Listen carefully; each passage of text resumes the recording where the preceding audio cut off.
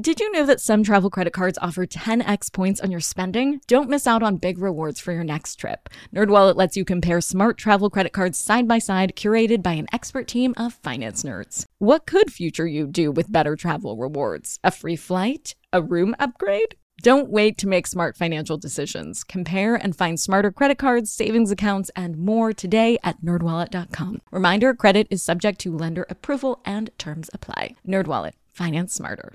Hey guys, are you ready for some money rehab? Wall Street has been completely upended by an unlikely player, GameStop. And should I have a 401k? Because then you don't do it? No, I know. Girl! You think the whole world revolves around you and your money? Well, it doesn't. Charge for wasting our time. I will take a check. Like a old school check. You recognize her from anchoring on CNN, CNBC, and Bloomberg. The only financial expert you don't need a dictionary to understand. Nicole Lapin. As you know by now, every Friday we talk to a public figure making change in every sense of the word. And along the way has been in, or might still be in, money rehab. Today we're talking to Jim Kwik, who is an expert on making your mind work for you. He coaches CEOs and celebrities on increasing their learning skills and memory. Today we talk all about strategies to use your brain power to level up at work. So before we dive in, we start with a quick round of money rehab. Never have I ever. So have you played Never Have I Ever? The drinking game? Yeah.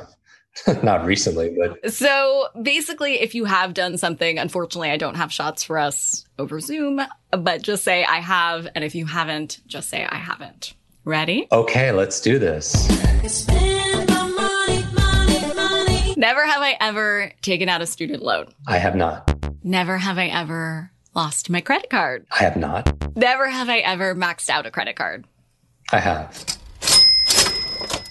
Never have I ever fundraised for a charity. I have. Many. Never have I ever negotiated a contract. I have done that many times. Never have I ever pitched an investor. I have not. We've never accepted investor capital. Like a boss. Never have I ever argued with a family member over money. Yeah, maybe once or twice. Never have I ever started a business. Yeah, I have started a business. Teach me how not to lose a credit card. Because I'm constantly leaving mine everywhere. Yeah, I think if any of your listeners have ever felt absent-minded, like senior moments are coming too early, you read a page in a book, forget what you just read. You're in the shower, you can't remember you shampooed your hair. You misplace things, your wallet, your purse, your cell phone, your car keys, something larger like your car. You see the people in the mall, in the parking lot, using their car alarm like GPS, trying to figure out where they parked their car, and they realize they took Lyft earlier that day. A big part of misplacing things, I think, we can waste a lot of time looking for things, is the art of memory is the art of attention. Right. And bringing mindfulness into the things that we do. And in Limitless, I talk about habits and designing habits. And really, it's all around emotion that, if you reward the times when you do remember something, like you celebrate, you do your move or you say yes, or victory, the times you do remember things, you tend to reinforce those things. I mean, one of the best ways of doing things is always having a place. Everything has a place, right? Then you don't have to use up a lot of your mental energy trying to keep track of everything, where you put things, where you put your phone, your keys, and, every time you use your credit card, always putting it back. So, I mean, memory is a muscle. There's no such thing as a good or bad memory. There's a trained memory and untrained memory. And a lot of us, our memory muscles are a little flabby, because we don't use it as much. That's not the only muscle of mine that is flabby post the COVID. So can you teach me how to, because that seems less exhausting than cardio, but maybe not. Can you teach me how to improve my muscle memory? Yeah, absolutely. So here's the thing. About 1/3 of our memory is predetermined by genetics and biology, but 2/3 is in our control. So there's many things you can do to move the needle. And I believed in life, and certainly in our careers, two of the most costly words in business are I forgot. I forgot to do it. I forgot to bring it. I forgot, where I put it. I forgot that conversation. I forgot what I was going to say. I forgot that meeting. I forgot that person's name. Every single time we say these words, we lose, We lose trust. We could lose, hurt a relationship. We could lose time, credibility, a sale. I can't tell you how many people have lost sales by calling somebody by the wrong name, or not be able to have product information or client information at their mental fingertips. So there are a lot of things we could do. I always tell people, remember MOM. First of all, just it's like the mother of all memory skills. Let's say you have trouble remembering someone's name, but let's say everybody who's listening, I imagine people, it's a short-term issue. You meet somebody, you get their name just disappears out of your mind. And it's really hard. I think it's the number one business etiquette networking skill there is. How are you going to show somebody you're going to care for their finances, their future, their family, their health, wellness, whatever you have to offer them if you don't care enough just to remember them? But let's say you have trouble remembering names, but Nicole has a suitcase of $10 million cash for you or your favorite charity. If you just remember the name of the next stranger you meet, who's going to remember that person's name? All your listeners will. All of a sudden, everyone's a memory expert. And what technique did they use? They didn't use any technique. So it had nothing to do with their capabilities. It had everything to do with the M, and the first M in MOM, which stands for motivation.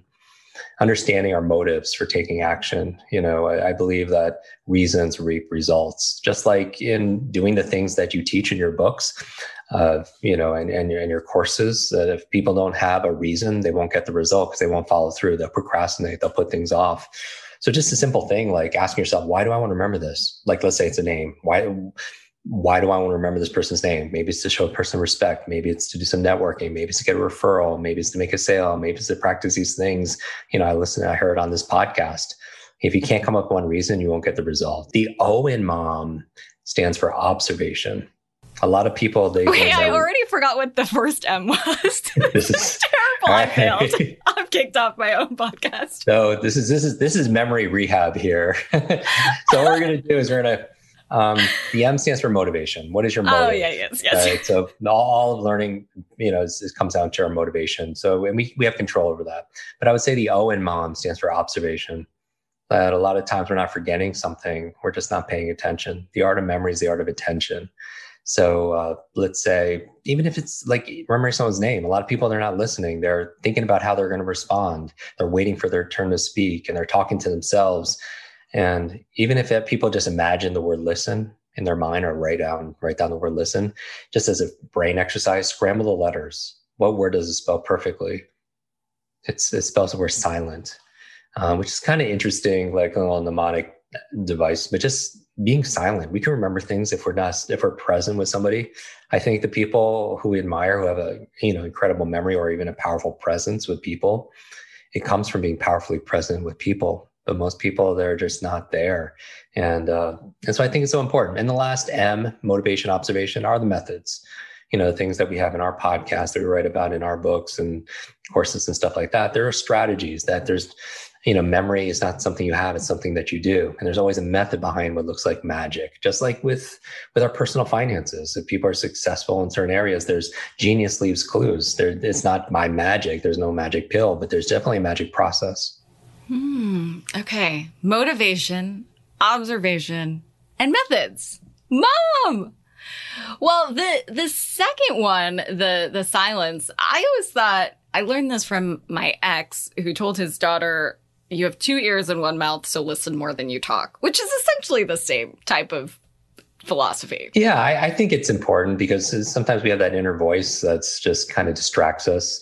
A big part of what we do in training is teaching people how to have focus and concentration in a world full of distractions, in a world full of rings and pings and dings and app notifications, social media alerts, and it's challenging. How do you maintain your focus and your flow when you're working remotely? How do you be able to support your family, your children, with their life and their learning, if there's just always things going on? And distraction is a muscle, so is focus.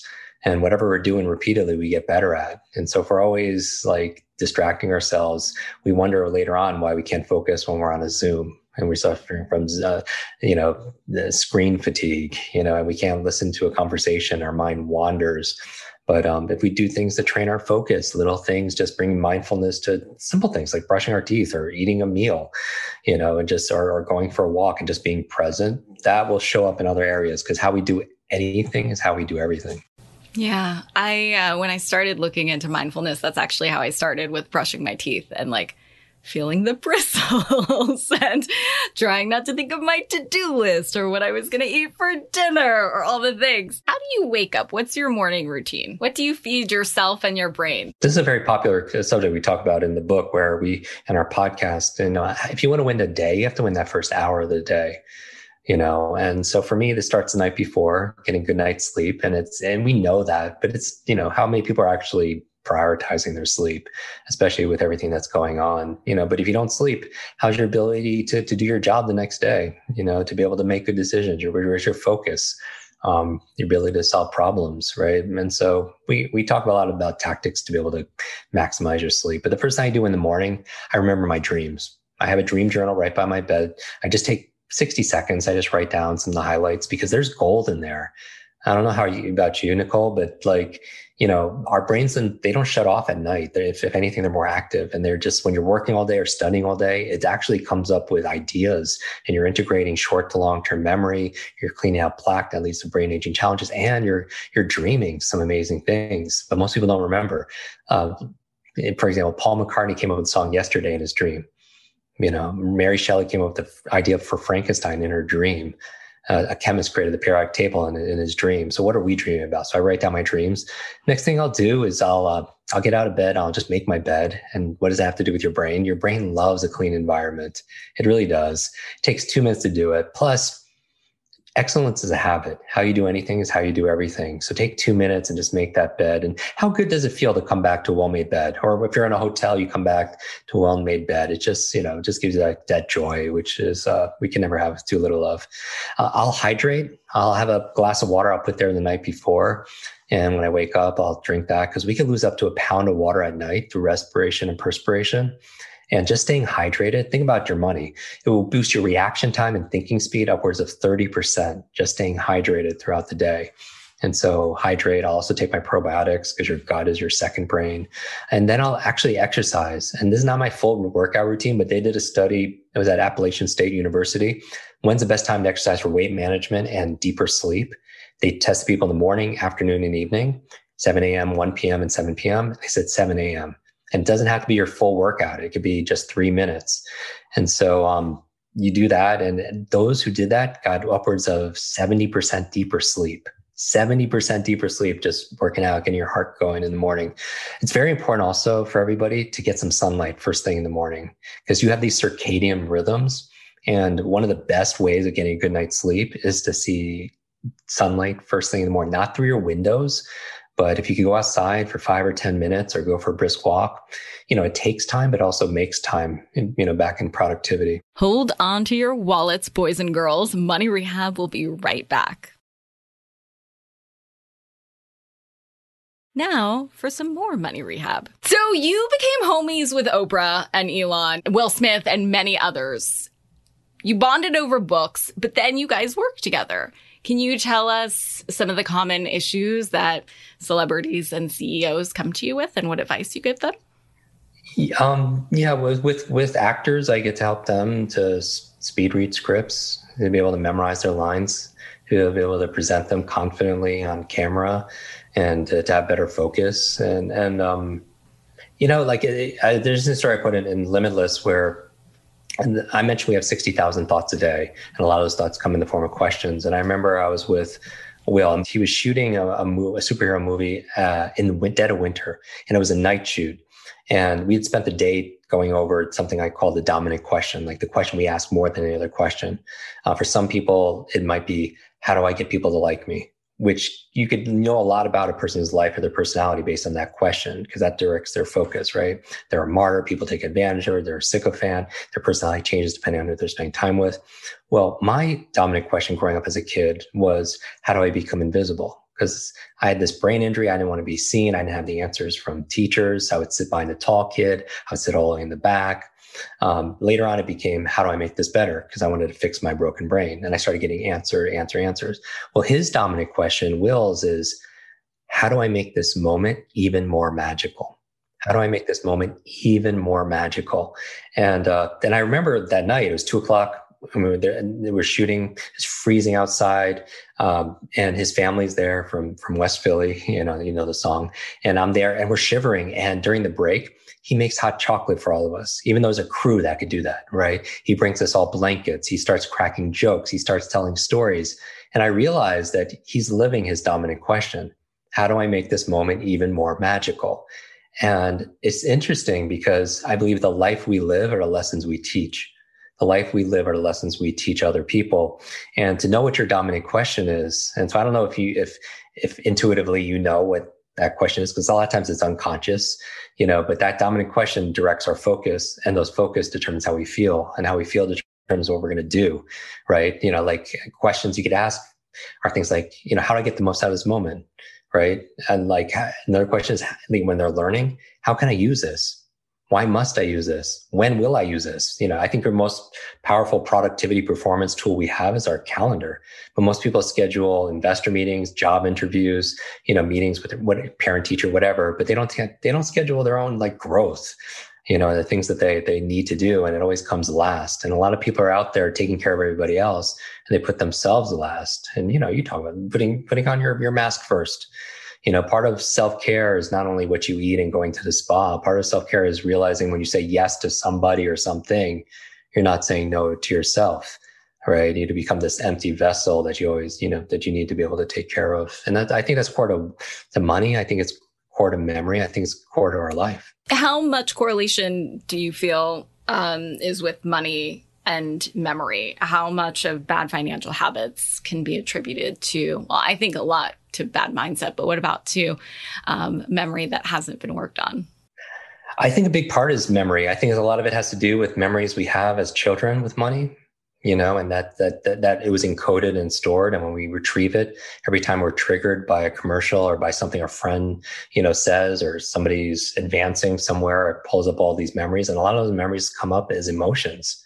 You know what I mean? It's not even like a visual, maybe you picture them, but a lot of these things we don't have like conscious recollection of, but it's just, we have this angst around money because of something that, our parents fought about when we were kids. And it's just a feeling. Maya Angelou said, one amazing poet, she said, people will forget what you say, they'll forget what you did, but they'll always remember how you made them feel.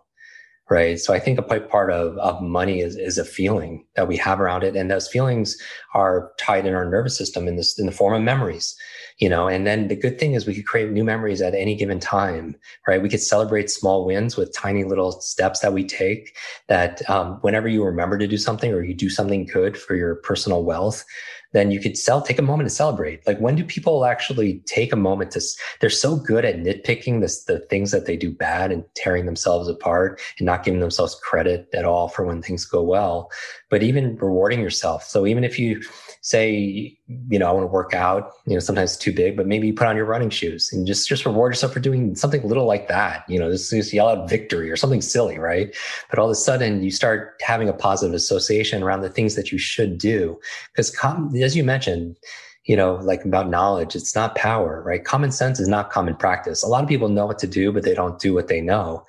And I think that if we understand how our memory works, we could work our memory. Just like if you understand how your brain works, you could work your brain. If you understand how money works, you could work that better, a whole lot better also. And when I wanted to know what was possible with memory and money, I was expecting you to teach me how to memorize numbers. But you actually hit on something that potentially can get into people's way or trip folks up more than the numbers, because the numbers like a fifth grader can do when it comes to your money. It's all the humanities stuff. It's all the interpersonal stuff that fucks people up the most. And recently, I had this experience where, living with my boyfriend, he was like, you always leave the lights on. Like, why do you leave the lights on all the time? Like, just turn the lights off. And I was like, well, you know what? It all of a sudden hit me. I had to turn the lights off when I left a room because otherwise we couldn't afford to pay the bills growing up. And I was told you can't flush the toilet to save on water unless it's number 2. And all of a sudden, like, I am a grown-ass woman. I mean, kind of. I have a bunch of finance books. I have a bunch more on the way. I have a whole show about money. I know all the things about money. And this like weird memory that I kind of like smushed away all of a sudden came up and like threw a wrench in it all. That's wild. And the good news is right now that our past, the expectations of others, our experiences, our external environment shape who we are today. But I think it's important to remember for everybody that we are 100% responsible for who we are today, and who we're becoming for tomorrow. And I think a big, like, I get this question, like if you could, that 9-year-old boy who's just, felt like he was broken, what would you say to them? And I would, besides saying that, you're enough and this story will get better, it would be that, you are 100% responsible for your life. I talk a lot about superheroes, things I splurge on. I don't splurge on a lot of things, but I have a 10-foot Hulk in my backyard, because I wanted to relive my childhood. So I do that every day reading. I taught myself how to read by reading comic books late at night, because it took me 3 years longer to read with my brain injury, but I had this real connection to superheroes. And I remember I got to introduce two of my modern day superheroes together. It was Richard Branson and Stan Lee, and the late Stan Lee. And we were in the car and I asked Stan, you create all these superheroes, who's your favorite? And he says, Jim, it's Iron Man. And I was like, he's like, Jim, who's your favorite superhero? And he had this Spider-Man tie. I was like, Spider-Man. And when I said Spider-Man, without a pause, he goes, with great power comes great responsibility, right? In his iconic voice. And I, maybe because I had 3 traumatic brain injuries before the age of 12, I tend sometimes when I read to reverse things or hear, I change things around. And I was right, Stan, you're right. With great power comes great responsibility. And the opposite is also true. With great responsibility comes great power.